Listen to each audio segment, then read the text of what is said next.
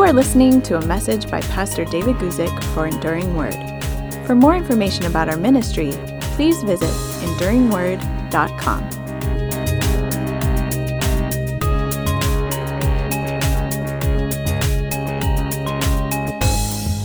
Well, good afternoon and welcome everybody. My name is David Guzik. If we've never been introduced before, I am a pastor, I am a Bible teacher, I have an online Bible commentary that some people find helpful.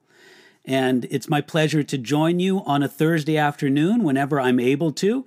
And what I do when I come together with you all on a Thursday afternoon is we take your questions live on YouTube Live, Facebook Live, our good friends at TWR 360 and their great ministry. We're also available on and through their website. Through these platforms, we invite you to join us either live on a Thursday afternoon or later on, of course, you can do it by some sort of tape delay. So very pleased that you can be here with us this afternoon. I'm happy to say that I'm back. I do want to give a message of appreciation to both Bill Walden and John Bonner, who did the show live last Thursday from Peru. I wasn't able to do it. I was actually on an airplane flying back from the Middle East, where the previous Thursday, I did the show from Bahrain. I had a wonderful trip to both Bahrain and Jordan and visited a lot of wonderful believers there. And one of the main interests I had in making that trip was to develop connections with pastors, seminary leaders and teachers, Christian workers on the ground, just believers who have an interest in what God is doing in the Middle East, and talking to them about our Arabic translation of my Bible commentary. My Bible commentary is not only available in English, but we're also translating it into many languages, and one of our chief translation projects over the past several years has been in Arabic. And it's great to get together with these precious, wonderful brothers and sisters, pastors and congregants, and just people of all different, backgrounds and languages. Again, first in Bahrain and then in Jordan. So it's good to be back. Again, thank you to Pastor Bill Walden and Pastor John Bonner for filling in for me last week.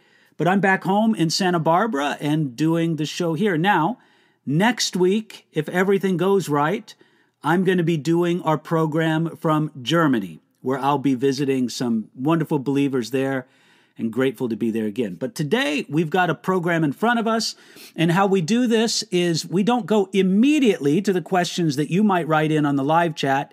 Before we get to those particular questions, we spend a little time and start with a lead question. And our lead question today, look, I don't know if I've given it the best title to describe the question. I've titled it, Can We Hold Back the Holy Spirit? But really, you'll see what I'm getting at when I read this question from Donald. And this is Donald's question. Let me read it to you now.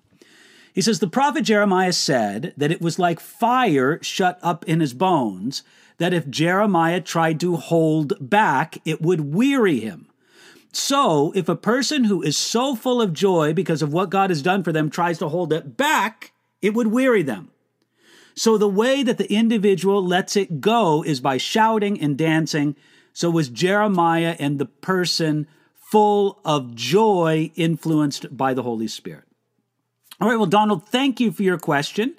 And I'm happy to sort of attempt an answer here right now. First of all, I would say that Jeremiah, in the passage that you're speaking at, that's in Jeremiah chapter 20, and we'll get to those verses in just a moment. But Jeremiah was certainly influenced by the Holy Spirit. There's no doubt about it.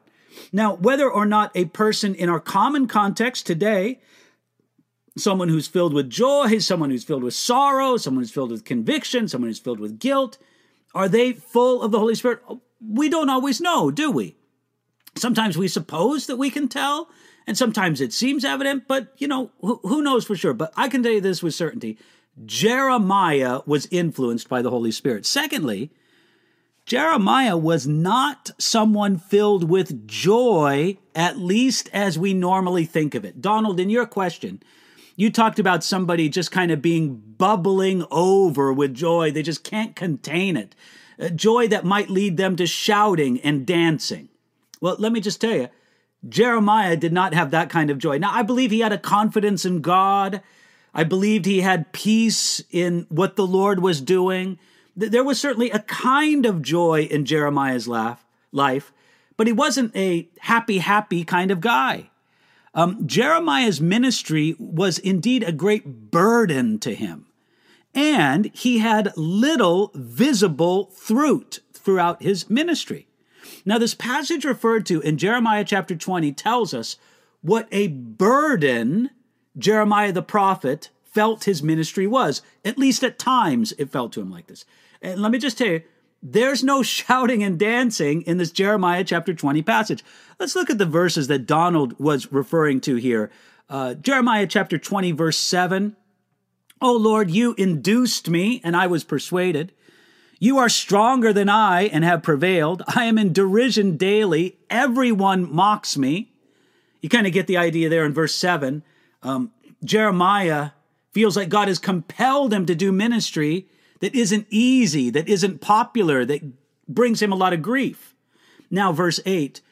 "For when I spoke, I cried out, shouted, violence and plunder, because the word of the Lord was made to me a reproach and a derision daily."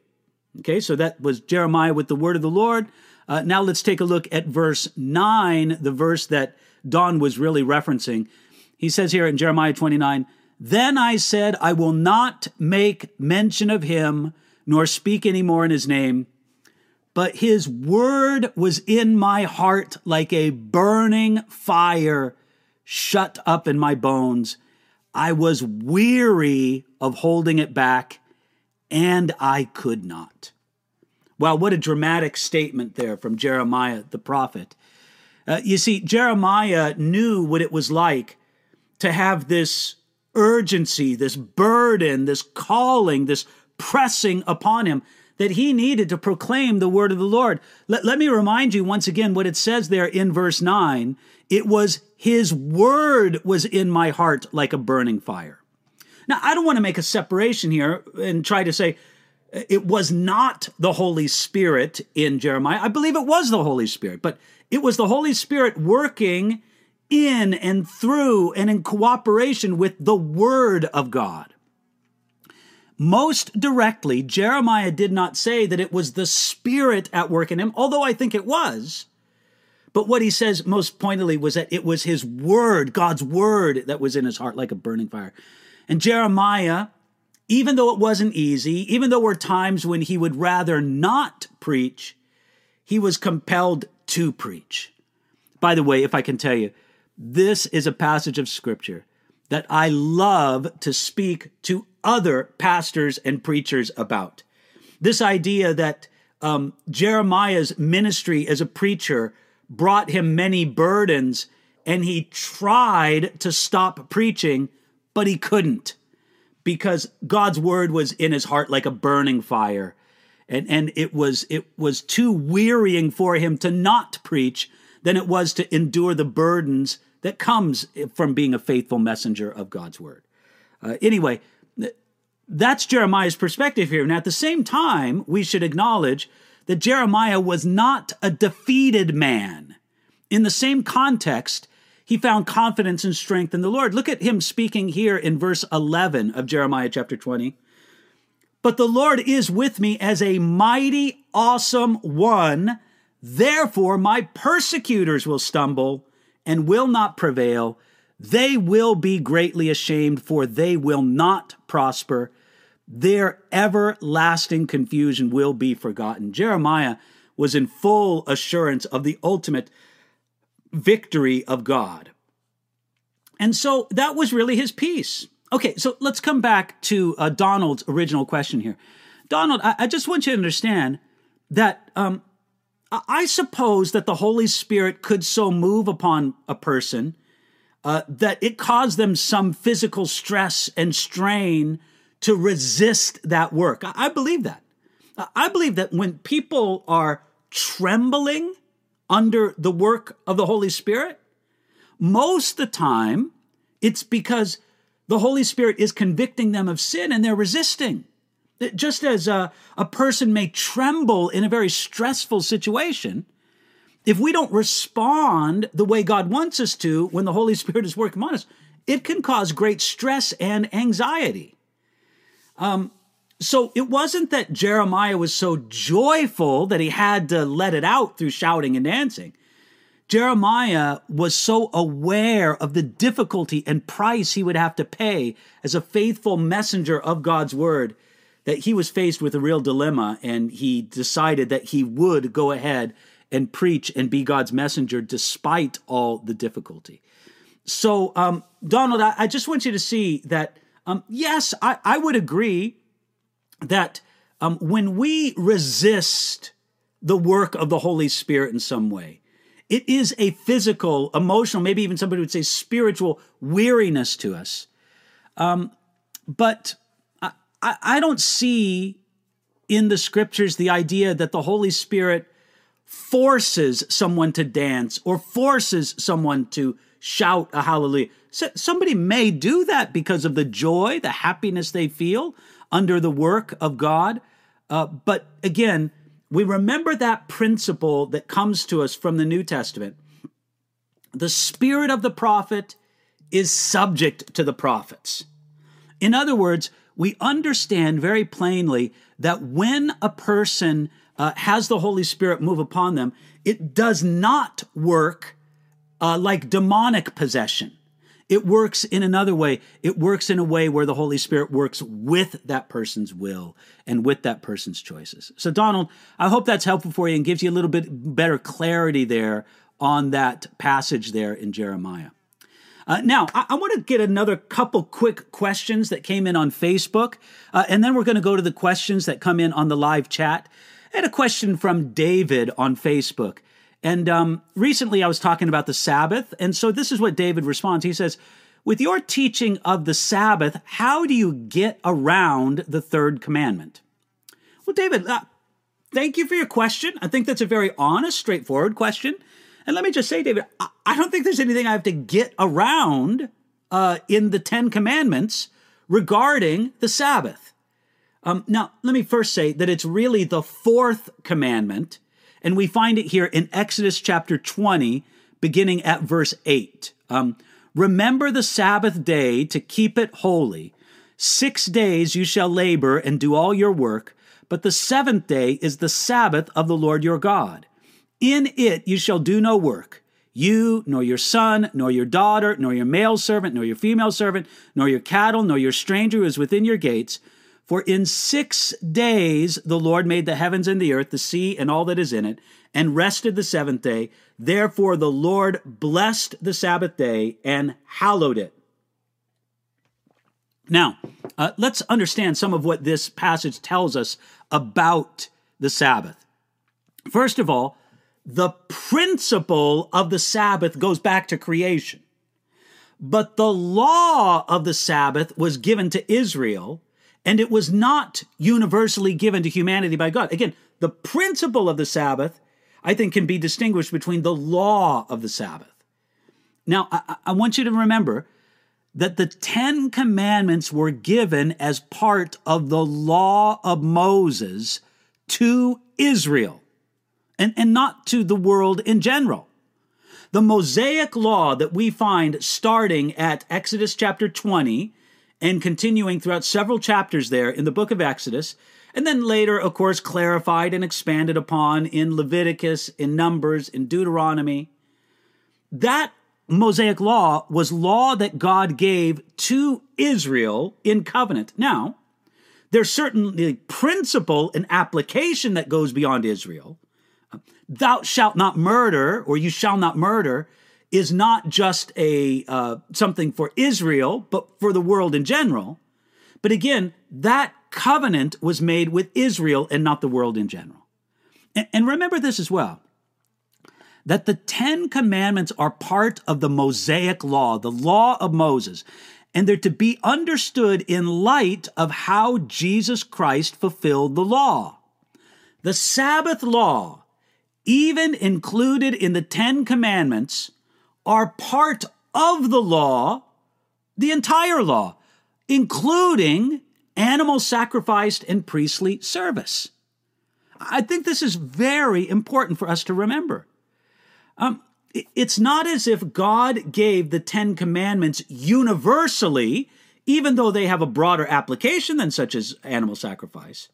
No, this is all of one piece of the law that he gave to Israel in the Sinai covenant or the Mosaic covenant or the law of Moses or the Old Covenant, whatever you want to call it. Therefore, especially in its ceremonies, especially in its rituals, these things are to be understood in light of their New Testament fulfillment. And there's no doubt about it, the New Testament teaches us that the Sabbath is fulfilled in Jesus Christ. Remember the meaning of the word Sabbath. That word in the ancient Hebrew has a meaning. That word Sabbath means rest. When God said, remember the Sabbath, he meant remember the rest. And truly, we remember the rest when we see it fulfilled in Jesus Christ. So there's nothing to work around. We do this just as we see all of the Mosaic law in light of the New Testament, especially its fulfillment. I got one other quick question to ask before we get to think, but can you guys hear my chickens out there? Do you hear that? I don't know what's got my chickens so upset out there, but hopefully they'll get over it. I want to deal with one other quick question that came in on Facebook from Teresa. Teresa asks this. I have another question, hope to be showed through the scriptures. If not being financially wealthy is a curse by God. Okay, so Teresa asks this question. If I'm not financially wealthy, am I cursed by God? Well, let me just say very plainly, no, Teresa. God repeatedly in the scripture explains how, in fact, he has a special regard for the poor.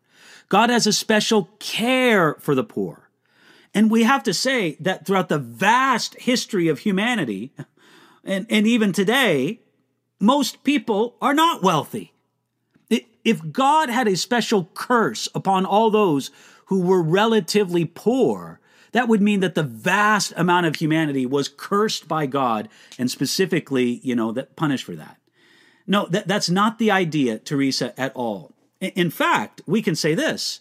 The Bible teaches us that riches are an obstacle to the kingdom of God.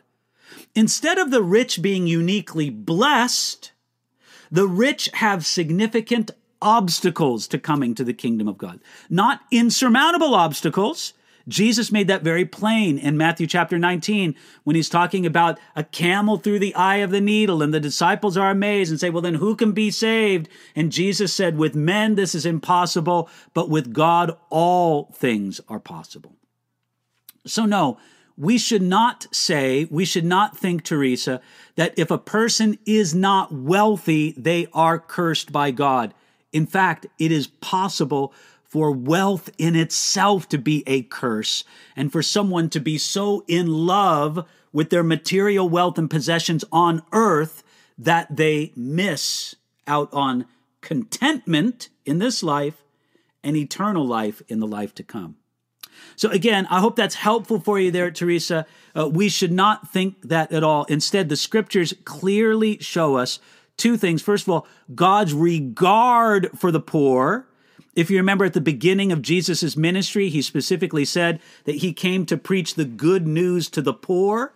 And then we also see that riches as well present a specific obstacle to the kingdom of God. All right, Teresa, again, thank you for your question. I am going to go now and take a look at the questions that have come in on the live chat. Let me go over to my screen and see what's been forwarded to me. Okay. Adonis asks this question. The critical text of Revelation 17, verse 16 says that the horns and beast will hate the harlot. Texas Receptus Bibles, that would be the King James and the New King James, say that the horns upon the beast will hate the harlot. Which is correct? Okay, Adonis, I can give you a quick answer to that question, and I'll just say, I don't know, and I wouldn't know apart from doing some deeper research. What Adonis is referring to here is a phenomenon in understanding the manuscripts of the Bible, where we understand that there are two main families of manuscripts. Sometimes these names for these different families of manuscripts go under different names. Sometimes people talk about the majority text or the Alexandrian text. That would be one family. The other family of Greek manuscripts, ancient manuscripts, is sometimes called the Byzantine text or the received text. These two families of manuscripts come from different geographies and slightly different traditions. Now, there are many more manuscripts in the Byzantine or received text tradition. There are older manuscripts, older existing manuscripts in the Alexandrian or majority text. Majority text belongs to Texas. The Alexandrian family of manuscripts. Forgive me for mixing up my terms there. Okay, so how do we know when there's a difference in the readings between the two families of manuscripts? How do we know which one is correct? Let me tell you what I do not think we should do. We should not say one family of manuscripts is always right and the other family of manuscripts is always wrong. Now, I have an appreciation for the Greek manuscripts that come from the Byzantine tradition, where there's many more manuscripts. Other people have, and I understand why, and I don't think it's wrong or ignorant to do this, favor the other, have the older manuscripts in. I think that these determinations have to be made on a case-by-case basis. And Adonis, what I would do if I was going to dig into that question is I would go to the Greek resources that we have. I have them in print. You can also get them online, of course. And you simply look which manuscripts have which readings, which dates, which families, which numbers of manuscripts. And I believe that these textual questions as to which manuscript, it has to be determined on a case-by-case basis. So obviously, I can't answer off the top of my head because I'm not super conversant with this particular issue that you bring up, but I can just give you the principle by which I would decide and go through and take a look at these manuscripts have this reading, those manuscripts have the other reading, which manuscript tradition seems stronger, better, more likely, and determine it that way. So that's all I could answer on that. Anahui asked the question, is biblical if one follows Christ, Jesus, will they be financially wealthy? Again, I think I answered that question in our lead up there, Teresa. Again, no. Again, and we know this from what the Bible says about God's love for the common people, for the poor people. And we also know it because of what the Bible tells us as how riches are a genuine and legitimate obstacle to the kingdom of God. We praise God that they're not an insurmountable obstacle, but they present a challenge to the kingdom of God. Okay, here's another question from Benjamin, asking on YouTube, what criterion should we apply in discerning purported prophetic voices?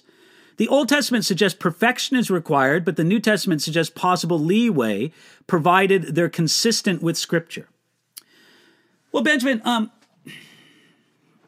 let me express it to you this way. First of all, we judge any purported prophetic word by the Scriptures themselves. I mean, that's what we do.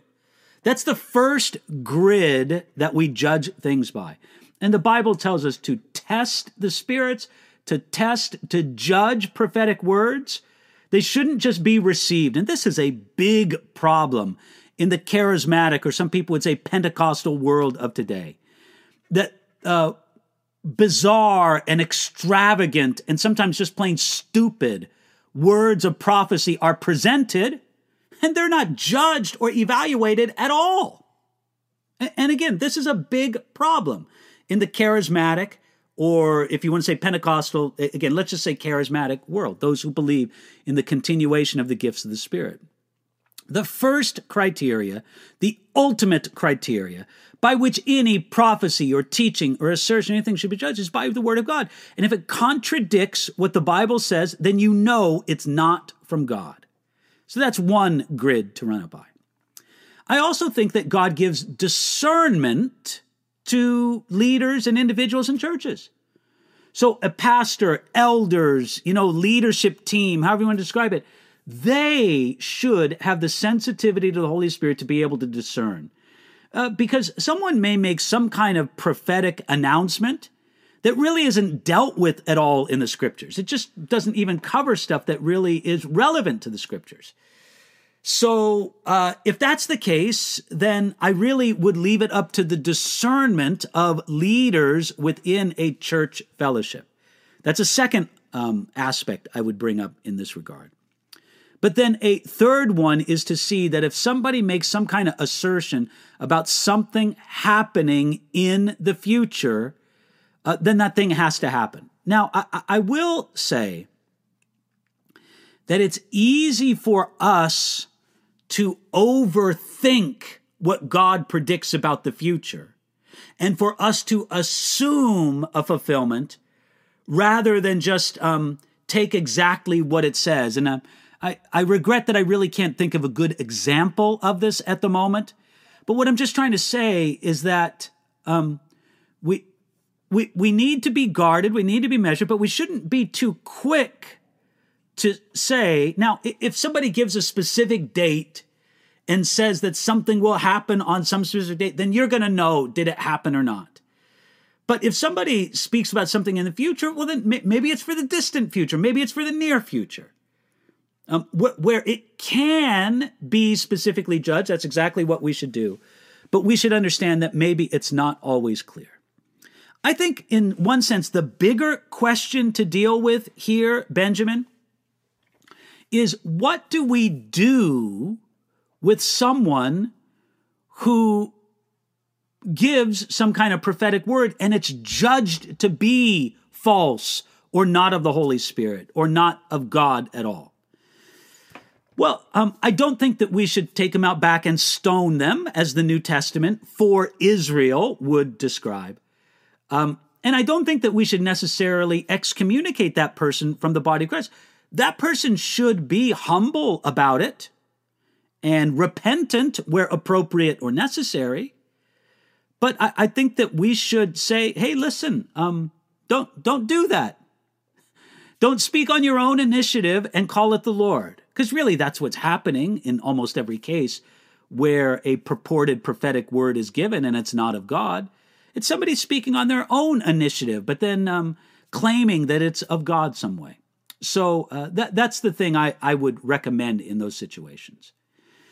Okay, another question here from YouTube coming from Chris, who asks, why do some end-time prophecy teachers say that the Gog-Magog war in Ezekiel 38 occurs before Christ's 1,000-year reign, when Revelation 20 verses 7-10 describes the same war as occurring after this period? Well, Chris, here's kind of the reason why, is that what we see in Ezekiel 38 and 39 really has no, in my mind, definite marker in the New Testament. Now, there is the reference that you mention in Revelation chapter 20, verse 7 and 10, but there are some people who think, and I think it could be true, that this refers to like a second war, a further war. And as a matter of fact, Gog and Magog there in Revelation 20 being used as sort of a figure, a picture for those set against God in general. It's drawing on that picture and expanding it in Revelation chapter 20, because we know it's not just one nation or two nations that comes against God at the end of the millennium in Revelation chapter 20, it's all the earth. So Gog and Magog isn't used strictly in the same sense that it's used there in Ezekiel chapter 38. So I think that it's just a little hard to pin down. People ask me, the Ezekiel 38 scenario, when does that happen? I would say I can't say for sure. I could make a case for it happening at some earlier point in God's unfolding plan, some point at the very end of the millennium. I just don't think there's a great deal of certainty there. But actually what you have there, Chris, is people make that argument based in one thing upon the idea that there can be more than one fulfillment, and there's actually a second fulfillment of that. But again, I think it's fair to make the case that it could be completely fulfilled by what is seen there in Revelation chapter 20. Okay, here's a question that comes from Facebook, from Rocco. Rocco says this: I got some pushback in my Bible study last Saturday, reading Numbers 13 and 14, about the spies sent out. I used your commentary as a resource to help facilitate the group. I shared that it was not God who sent the spies, as recounted in Deuteronomy 1, but Numbers 13 says that it was the Lord spoke to Moses, saying, send men to spy out the land of Canaan. How can I reconcile this? Well, Rocco, let me say, it's not easy. Because what we have is parallel accounts here, and we need to reconcile them properly. So, the Deuteronomy account would imply to us that the desire to send out the spies came from the people. The Numbers account would imply to us that the desire, the instruction to send out the spies came from the Lord speaking to Moses. Let me tell you how I reconcile this in my mind. I think that the initial impulse came from the people. The initial impulse. They said, let's do it, let's invest, let's see if this land is as God has promised it would be to us, which I would regard as being something of a declaration of unbelief, lacking in faith. Is God really true to his word? Okay, so there's that. But here's the other aspect. I believe as well that once the people said that, then God gave direction to Moses on how it should be done. In other words, it's analogous to how the people of Israel asked for a king. If you remember in the book of 1 Samuel, the impulse to have a king came from the people. The people didn't want God as their ruler, God as their king. They wanted to have a king like the other nations. Now, after the people made that determination, God then said, okay, this is how I'm going to bring a king to you. So I believe that the initial impulse to send out the spies came from the people, but then God said, okay, this is how we're going to do it. And God gave those instructions to Moses, specifically instructions: select one man from every tribe, send them forth on a mission to do it this way. Rocco, that's how I connect the two ideas. The original impulse came from the people, and then after that, God directed and said how it should be done. So it's really kind of a both and equation instead of an either or equation. Again, I hope that's helpful for you there, Rocco. From YouTube, a question from Janos. Hey, Janos. Good to see you, brother. Say hi to Anya. Okay. Janos asks, what do you think about people that feel like it's important to cover their head during church service? Is it up to the individual? Okay, Janos, first of all, there is no New Testament idea of men covering their head during a church service. There is the New Testament idea as indicated for us in 1 Corinthians. And again, I know that Janos is familiar with these passages. I'm more explaining them for everybody else. 1 Corinthians speaks about women wearing head coverings, veils, it calls them. It's really speaking of a type of head covering. So many people ask, or some people ask, well, this instruction is given that women should be veiled or have a head covering in 1 Corinthians. Why don't we do that today? And I'll explain to you exactly my thinking here. The principle of the head covering in 1 Corinthians is important and continues to this day. And the principle is that it should be recognized that women are under God's authority and under the authority of God's appointed leaders in a local congregation, which would be men, I believe, by biblical instruction. The head covering was a symbol of being under authority.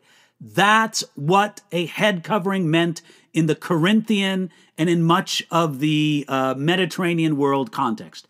It was a way of saying, I am under authority.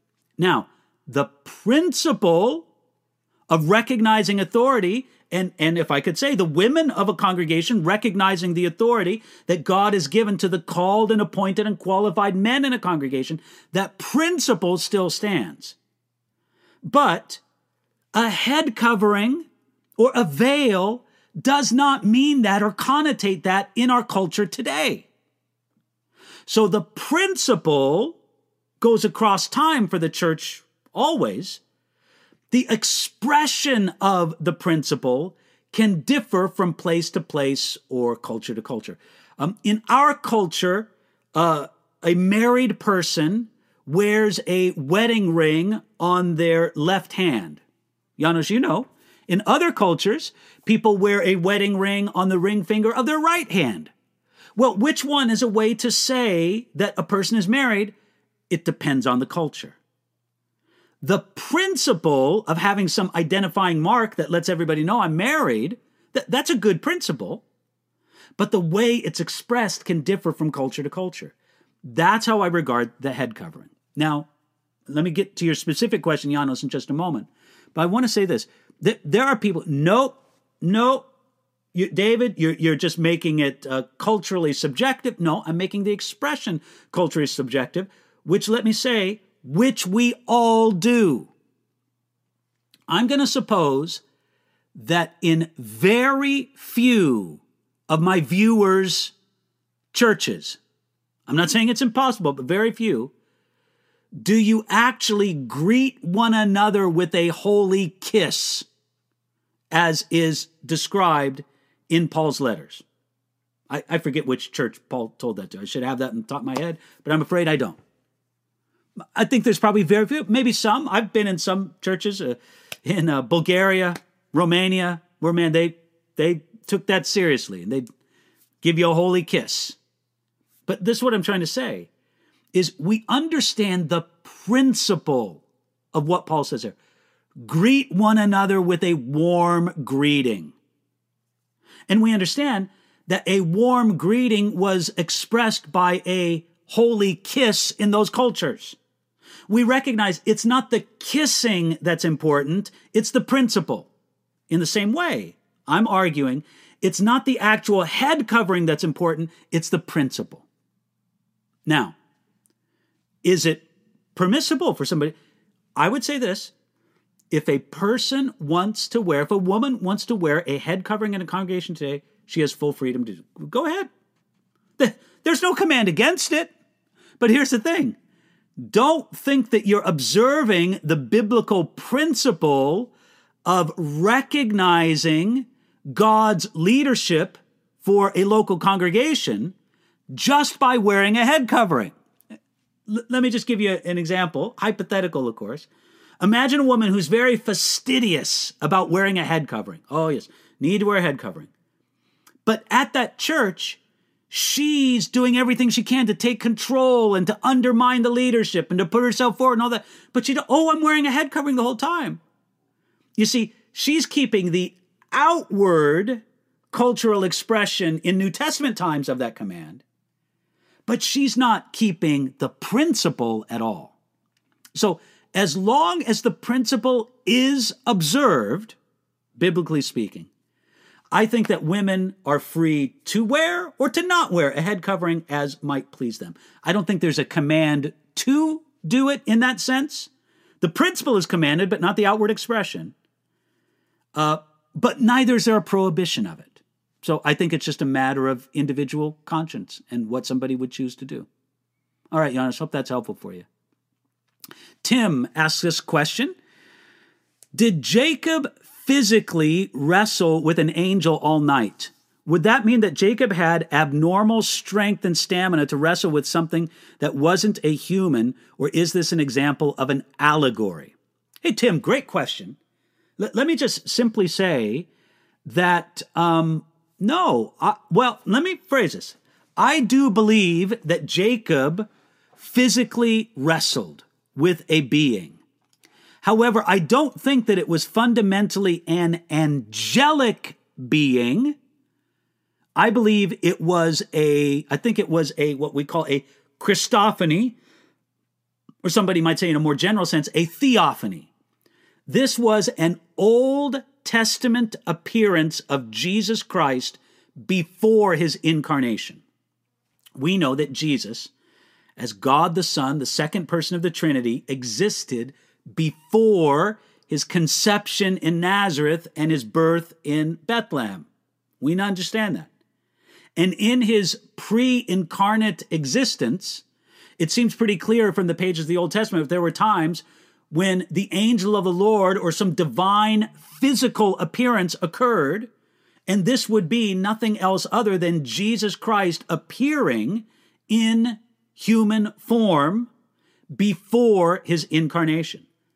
I believe that that's whom Jacob wrestled with. And I don't know that God gave Jacob supernatural strength. I think in a way Jacob had supernatural strength. It was the supernatural strength of stubbornness. And let me tell you, that is a supernatural strength, isn't it?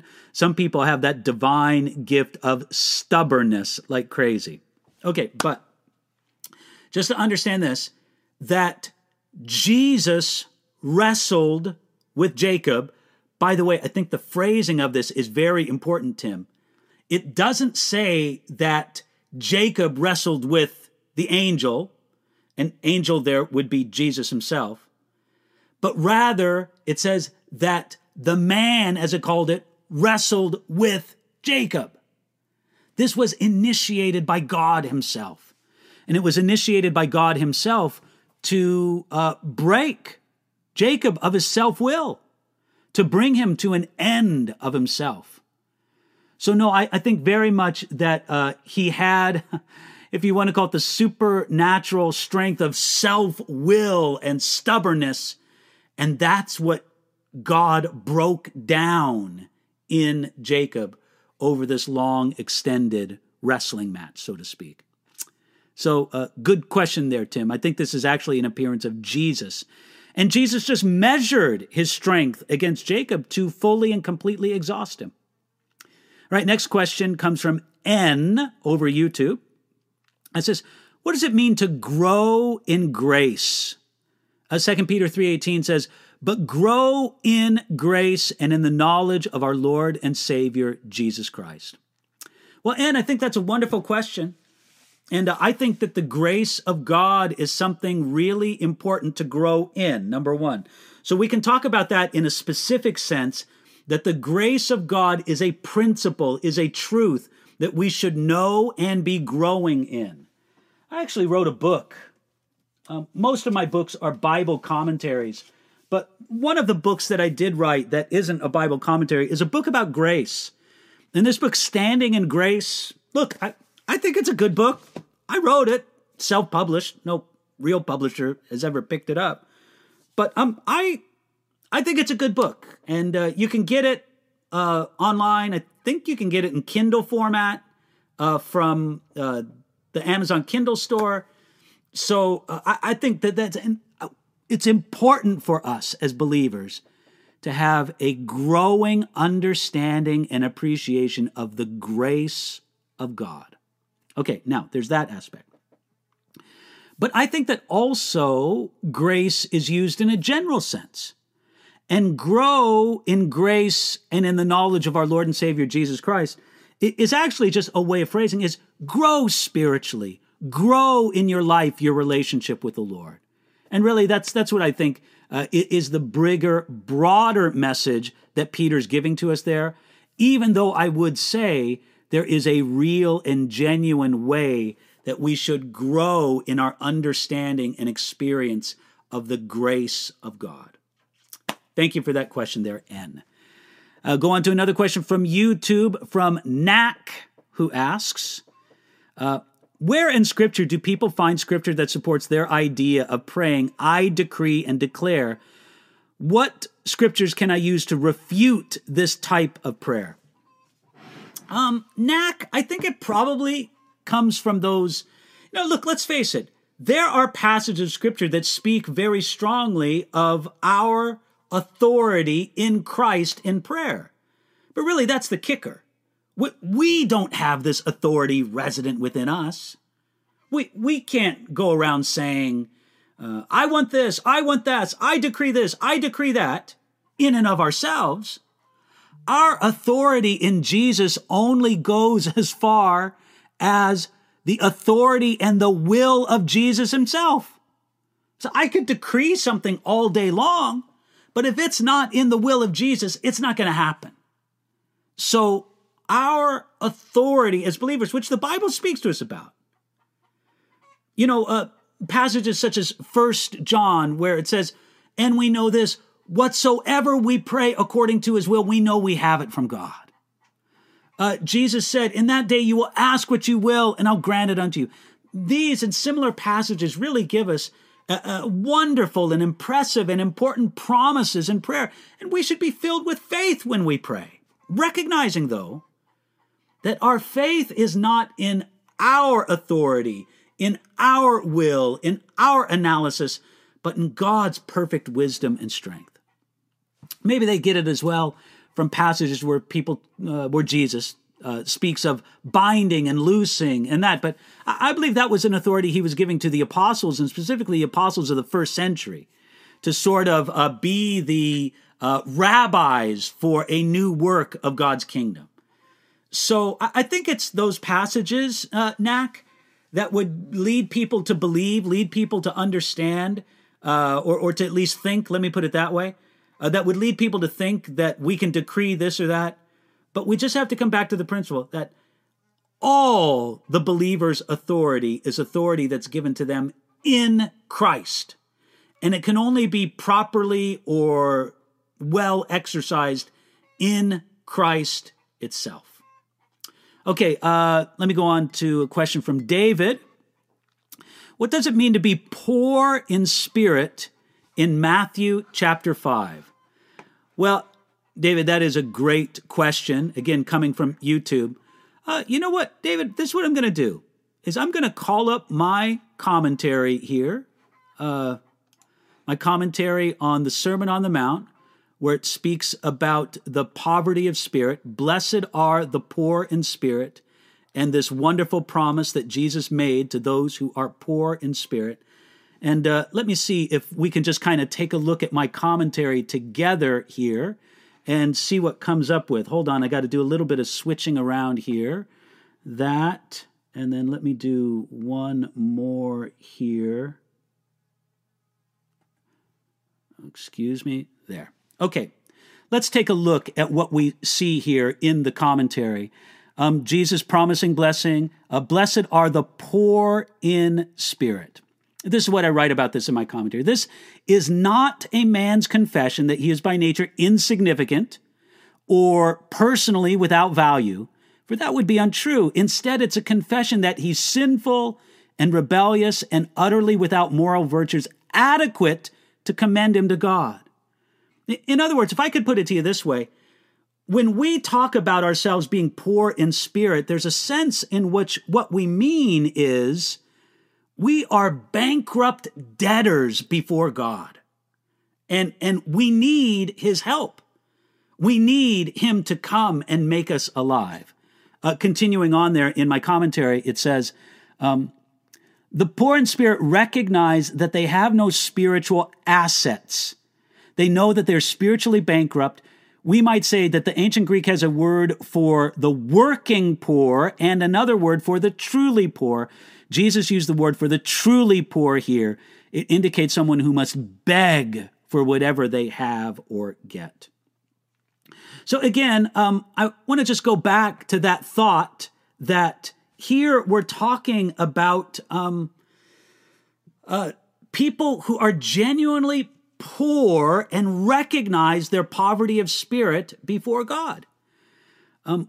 We recognize that we are people of deep and profound need before God, and we come to Him as beggars, as people who need. Now, that is the starting point, and you could say that it's something of a theme throughout a person's walk with God, but God wants to make us blessed and so to speak, rich and thriving in spirit before Him. Not that we ever lose that essential need of dependence upon God, but that we see that Jesus Christ brings us what we could never have in and of ourselves.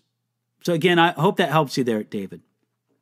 And Dad of 7 asked this question: what's your view of amillennialism? Well, Dad, I think it's incorrect understanding of the Scriptures. I think it takes so many clear, direct Old Testament passages and has to allegorize them. Amillennialism, which is a way of saying no millennial kingdom, is something that believes, in some respect, that all the promises of God about a millennial kingdom are really just symbolic, and we are in the millennium right now. And again, I just don't think that that's the case. The Bible specifically tells us in the book of Revelation that this 1,000-year period of Jesus' reign, which I don't think the reign of Jesus is limited to 1,000 years, it's just there's a specific 1,000-year period where He's doing something very important and special. But that particular 1,000 years of Jesus' reign, the book of Revelation makes it very clear that the devil is bound and prevented from any activity.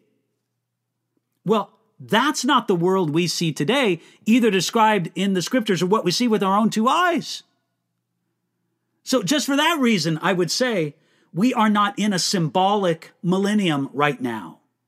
Now, of course, the kingdom of God is among us. Of course, there is a real presence of God's kingdom on earth right now, but not in the fully realized sense that the Scriptures speak so clearly about. So those are some fundamental reasons why I would disagree with amillennialism. I think that they have just a incorrect view of the nature of God's kingdom and the presence of God's kingdom among us right here, right now. Then I'm going to go to the final question. Now, when I say final question, friends, please don't despair. If you have been hoping to get on, hoping I would answer your question, we go back and we take all these questions and we address them. We take a look at them, and some of them we come back to later. So again, the earlier you get your question in, the better. So maybe you can come back next week and we'll do it then. But let me go to the last question here for today. What is the difference, from Horatio, what is the difference between a Levite and a priest? Great question, Horatio. Let me answer it this way. The Levites were a tribe in Israel, one of 12 tribes. You remember the 12 sons of Jacob, the sons of Israel, the tribes of Israel? The tribe of Levi, from which we get the Levites, was one of the 12 tribes in Israel. The priests came from one family within the tribe of Levi. That one family was the family of Aaron, the brother of Moses. He was the first high priest of Israel, and all priests descend from Aaron and his direct family.